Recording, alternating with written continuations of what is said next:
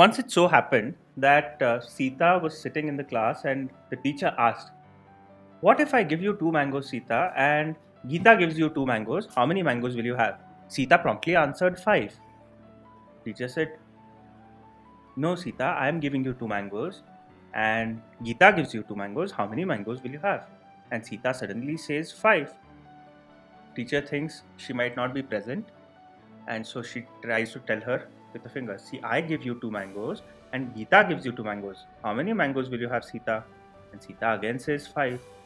So teacher gets a bit annoyed, but she controls herself and says, "Let me change the strategy."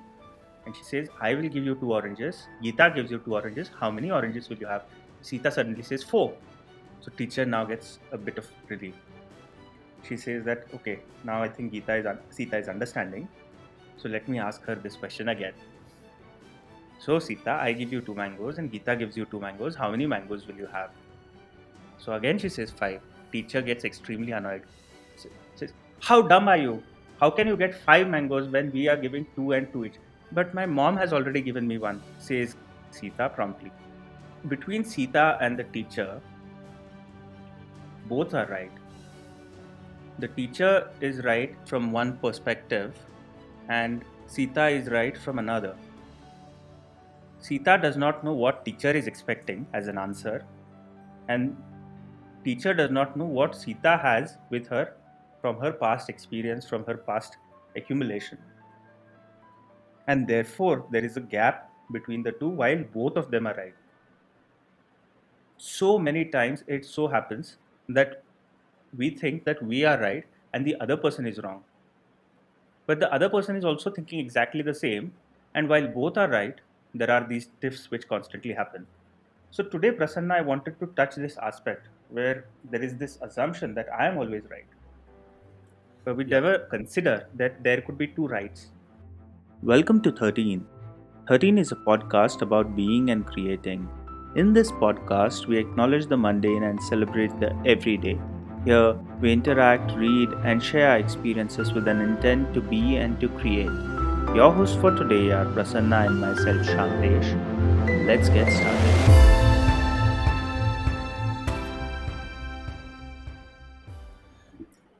Shantesh, the story which you told, if you see technically, uh, the teacher was looking for mathematical answer, the technical answer, 2 plus 2, 4. And Sita was also not wrong in her way because she was looking from a very pragmatic way, like what is it that she will have? How many mangoes will you have? Of course, she will have five mangoes because she already has one mango, and two from Gita, two from teacher makes it five. So even she was correct. And I think the issue here is at the level of thinking, and thinking is very complex, and it is different for different people, and maybe we are coming from different places, as we say. I also remember one more real story in my early days in my job, and it was not my direct manager but one of the stakeholders who was also from the same organization. He came to me and he asked me that whether the delivery will happen on the said date, which was on the next Monday or something. And I was very sure, and I came with the answer saying that 101%, sir, don't worry, 101% it will be done. And I don't know what happened, what was the trigger for that person. That person got not only annoyed, but he was like furious. He started shouting like anything. "What the hell do you think is 101%? Is there 101% in this world? It can be only 100%. How can there be 101%?" I mean, okay. I said, I really was not sure what to react because I was taken aback. Like, I just said because of my confidence. It was a metaphorical way of saying that I will definitely do it. That was the intention. And to give him that confidence that he should not worry and his weekend should go well, I said 101% it will be done on Monday. And this burger was like, I don't know what happened to him. He was completely pissed off. I was not sure how to react on such a reaction. And so the point is, if you see, he was looking that 100, he was grammatically or maybe mathematically looking at how can something be more than 100. It cannot be 101%. Just tell me it is 100% or not. But don't give me any bullshit answer. And my answer was coming from a more metaphorical, emotional way where my confidence was reflecting in my answer, is what I assumed. If you Hmm. see, same happens with the many times with people when you ask them how many hours are you ready to work on this project. Some people become very calculated and say, okay, 8 hours I will sleep, sir, but rest of the 16 hours I will work on this project. So again, same in a mathematical way.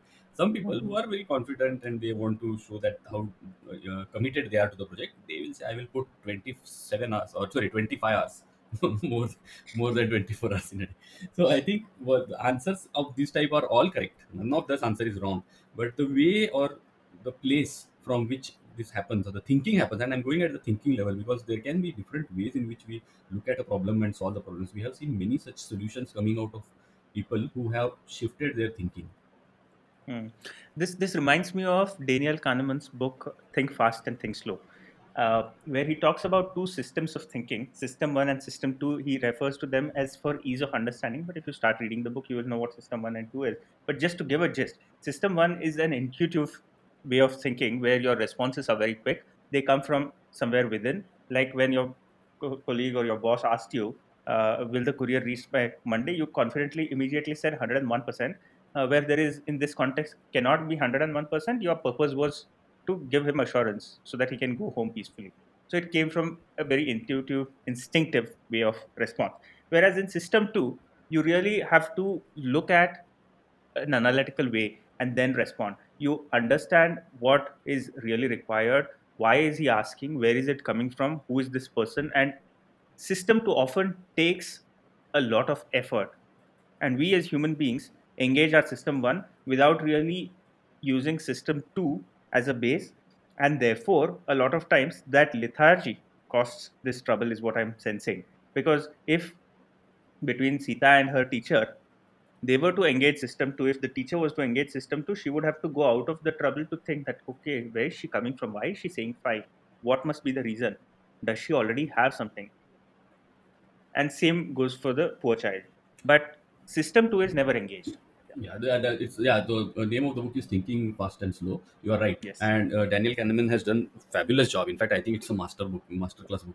So, in addition to that, Shantish, there has been some work done by Edward Dimeno on the level of thinking, especially in the lateral thinking area of lateral thinking, or Hmm. which is also called as parallel thinking, which Right. never happens. And that parallel thinking is very important because he talks about six thinking hats.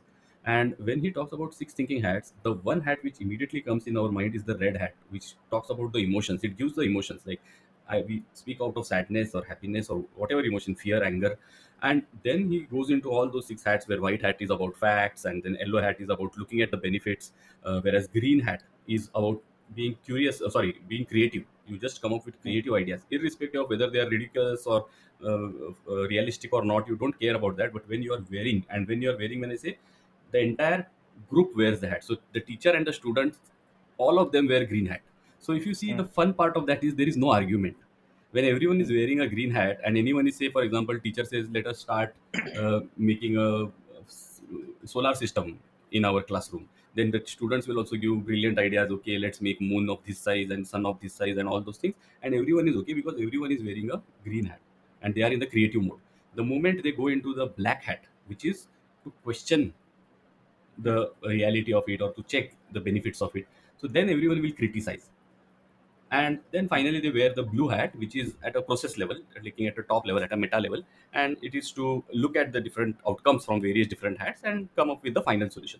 So this is a very systematic approach for lateral thinking. Very little is been spoken about this, but if you see, not only in students and teacher relationship, but in family matters or in office work related meetings, etc., brainstorming, which is done in many organizations.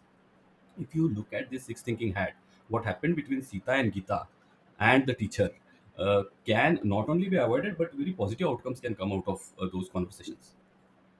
Absolutely. And a lot of times, then you start going outside of your comfort zone to really look at things from different perspective, from different person's perspective. It allows you to really actually be sort of compassionate towards the other person. There's empathy, despite bringing a rational way of thinking, despite really engaging your system to, despite going through wearing of these different hats. If so, I mean, if we have to say it metaphorically like that. And also, when we use that phrase, typically point of view, so point of view itself means that, isn't it? Because you are at a Yes. certain point, and from that point, you are having that view. That doesn't mean that everyone having standing at their different points will have the same view as you are having from this point. And many a times we forget that, and that Mm. is one of the reason for the cause of disputes or the real bone of contention is the point of view itself. Like I am, like if I see from here, I can see the name of the organization on my cup of coffee or tea. Whereas for you, it is something like a tea or coffee written on the other side. So we may both fight, okay, but I can see the name of a brand there. But you will say no, it is just whether it is a tea or coffee that is written there. So we will keep fighting. But it's just because you are sitting on the other side, I am sitting this side. Many times we Yeah. don't acknowledge. Absolutely. It's the same between Galileo and the church, or same between two brothers fighting on a disputed property. The story goes the same because we engage into seeing it only from my point of view and not from the others. And therefore, there is this stiff. Not that I'm saying that the Galileo should have seen from the church's point of view. Of course, he was seeing, but in the context where he was coming from, he needed a mathematical correction to proceed further, which eventually also, thankfully, the church accepted after decades of going through upheaval. But coming back to the topic, why is it difficult for us to see from a different point of view? It is the righteousness which we have. It is the attachment which we have for our point of views. It is But is that the only thing? no, I don't know that is the only thing, but that is what is coming to my mind is that when I am saying that I am right, that kind of stops me from looking at other possibilities or other points of views. Because then what I'm so there are multiple things as you said. Maybe there is lack of empathy, there is lack of compassion to be in the other person's view. So there are various other things, but the immediate one is the selfish attachment towards our own views and our own understanding. That's right. In a way, I mean, I agree with you. And there's also then that selfish attachment manifests into ego, and we start operating from there. And then somebody actually questions you. You say, how the hell can you question me? I will stick to my this answer more than actually looking at that question and responding. And it also depends on who is asking you that question. Somebody who values, somebody whom you kind of respect or admire questions you, you're immediately taking two steps back and looking at it. But somebody who you demean and you don't really care about ask the same question, you suddenly become defensive and you start arguing and fighting and whatnot. And it really depends on that who is asking that question also, rather than what question is being asked.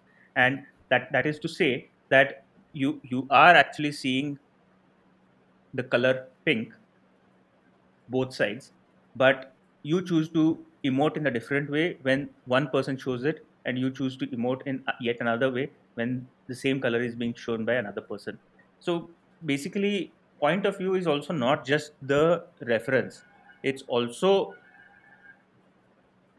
who is showing you. So the point of view of the point of view it is, in a way, because you already have made up a mind about that individual and therefore you start reacting. No, I agree with you. And what happens is that authority need not be only a authority of power, but it can be an authority of admiration. It can be authority of compliance. There can be many such things. Like for example, I have seen a lot of rubbish being talked by many so-called gurus in today's world. You can Hmm. clearly understand that the person is talking absolute garbage. But then if you see, and I know some of the people who follow those kind of gurus, and they are very well educated, well to do, doing good in their business, etc. And the way they justify, as you said, okay, no, no, no, no, no, you have to understand this. This is what had happened some 5,000 years ago, and all that. So I can clearly see how it goes. Like you completely allow your thought process to be hijacked by someone, and that's where, as you rightly said, you don't question. There is no inquiry. There is no reasoning happening there, and there is a possibility of shift in point of views. But otherwise, on our day-to-day basis, I have seen the arguments wherever there are arguments there we are not willing to leave our point of view, and then uh, just by being in other person's shoes, as we call the cliche goes, but it makes a lot of difference. It can shift the view completely. And giving that one particular phrase which I like a lot and which can help us in dealing with or understanding other person's view is benefit of doubt. This is typically first time I used to hear this in cricket in my early Cricket. yeah, in the commentary they used to tell that the batsman got the benefit of doubt. So I think giving that benefit of doubt in life is very important. We most of the time don't give that benefit of doubt. We don't think that okay, he's saying so, maybe that might be the reason. He's not come, maybe that is the reason. He's not responding to my phone. Maybe there is something else in his life which he is dealing or she is dealing with. I don't know. Many a times we don't give that benefit of doubt. The benefit of doubt in the case of cricket only goes to the batsman. Most of the time, you never get it to the bowler or the fielder or the wicket keeper, Yeah, but because in the reality batsman we is the can. one losing. Is the batsman is the one losing the wicket. The others are actually gaining, and therefore the benefit of doubt goes to the batsman. So in life also, if you're losing something, then you can expect or get benefit of doubt. But otherwise, if you are on a win-win situation, and you can't be expecting benefit of doubt. But Yeah, so Shantaj, going my view was, sorry, just to correct that, my view was not from receiving benefit out of it. Receiving, everyone wants to receive benefit out of it. That was not my point. My point was of giving benefit out of to the other person. That's right. But what going back to the topic, you mentioned about you brought the topic of gurus, and they talk absolute garbage. And some people in the same breath you said two things. One is that they are educated, they are highly qualified people, and on the other side they believe in them. And you already labeled that it's garbage that the guru talks, but these being educated people, why are they believing? So I'm sure like scientifically it's garbage, but I'm just asking that, are you giving a benefit of doubt? No, And I am I'm asking this definitely. not from a confronting point of view. I'm asking this to inquire, like, where does this come from, or why do it? I mean, we know it is scientifically wrong, that what this Godman is speaking is perhaps all crap, and is talking nonsense just to get those people to titillate and get them into a different direction, or whatever the purpose is. But why I'm bringing also benefit of doubt into picture is not to relook at that fact that the Godman is putting in a wrong light, but where this thinking develops to look at that. And if we are able to look where the people fall for or what happens, that's engaging of system two.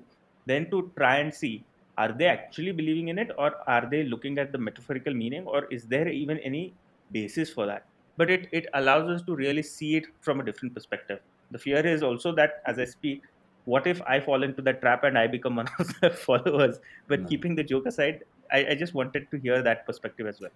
No, I agree with you. It is not easy to, and as going back to Daniel Kahneman's second thinking, or the other approach of thinking, system two, as we say, I think there will be many reasons which come out of it. One thing which is coming to my mind and which I have seen practically happening is because of the situation around the person or the family, in fact, in some cases, because the entire family in some cases gets into this.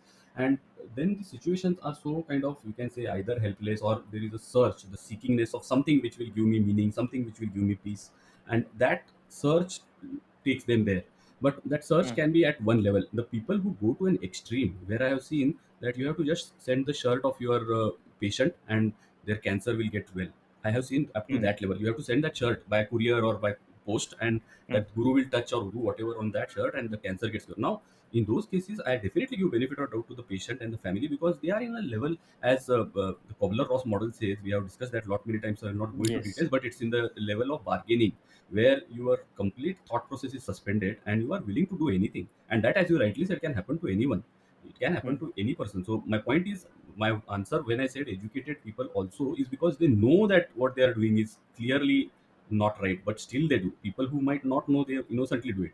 So it is about those situations is one benefit or doubt I would like to give. But then there can be many such. So we might not be in a position to analyze all those angles now, but this is one of the key angle, and that situation makes them do many things. So, not only this, but I have seen them going through various problems, and the only thing you can do is to have some empathy for them and hope for recovery.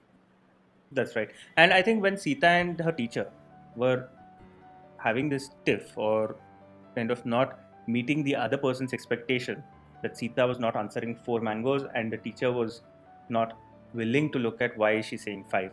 That is one point of view. The other point of view is where you can try and see from the other person's perspective and really look at what that person means.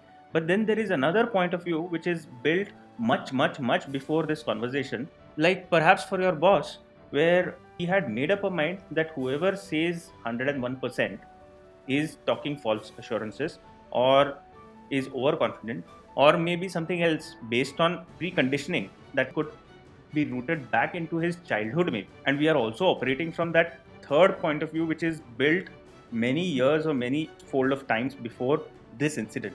And we never kind of realize that, or never acknowledge that. And it is only for us to really look at different points of views, for which we talked about engaging different systems of thinking, different wearing of hats, and to really be mindful, compassionate, and empathize with the other party, in question, in conversation, so that we could really at least be seeing that both are on the same side. So to summarize this all, what is the outcome for me? Just to summarize, so there might be these systems of thinking, six different hats of thinking. All those models are there. The one which gives me immediate access in a very simple way is to give benefit of doubt. With that, we complete our today's conversation. Thank you. Thank you for listening. For more such podcasts and daily writings, subscribe us on creating13.com, that is creating13.com. We request you to share this podcast with your friends and family and anyone who may be interested in such topics. Your sharing will only help us to reach out to people and to serve our cause. You can follow us on Facebook, Instagram, or Twitter. We've put the links in the description.